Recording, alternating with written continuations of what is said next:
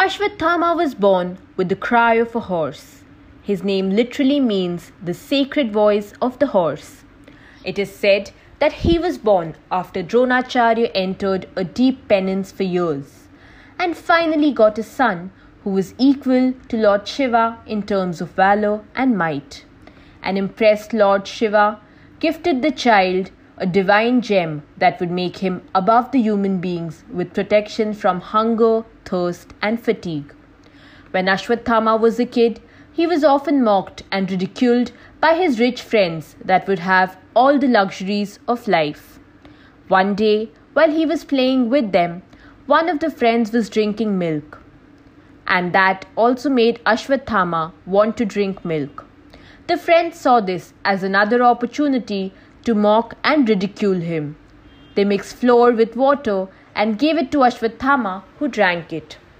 Drona then managed to get the job of becoming the teacher of Hastinapur with the help of his brother-in-law Kripacharya. Ashwatthama was Drona's favorite and would often do tricks to learn more from him.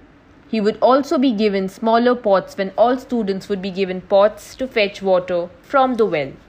As a result, Ashwatthama spent more time with Drona until Arjun realized this and started using Varunastra to fill water in the pot.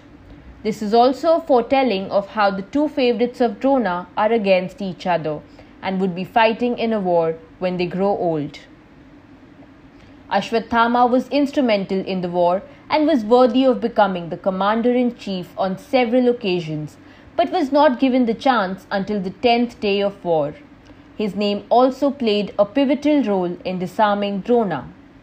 Krishna had devised a plan in which cries of the murder of Ashwatthama would reach Dronacharya and he would drop his weapons and be killed. This murder enraged Ashwatthama so much that he released his Narayanastra. Krishna knew the fallacy of the weapon and told the Pandava army to drop their weapons and render the Astra useless. Ashwatthama also used his Agni Astra that managed to kill 3/4 of the Pandava army. Along with Kripacharya and Kritavarma, Ashwatthama managed to raid the Pandava camp and set it on fire.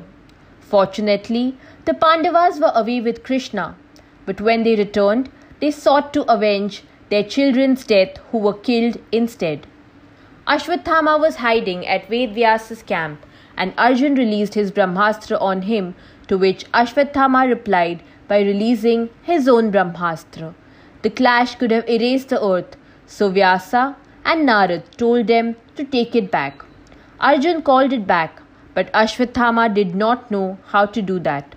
He instead aimed it at Uttara's womb and planned to kill the only heir to Hastinapur's throne.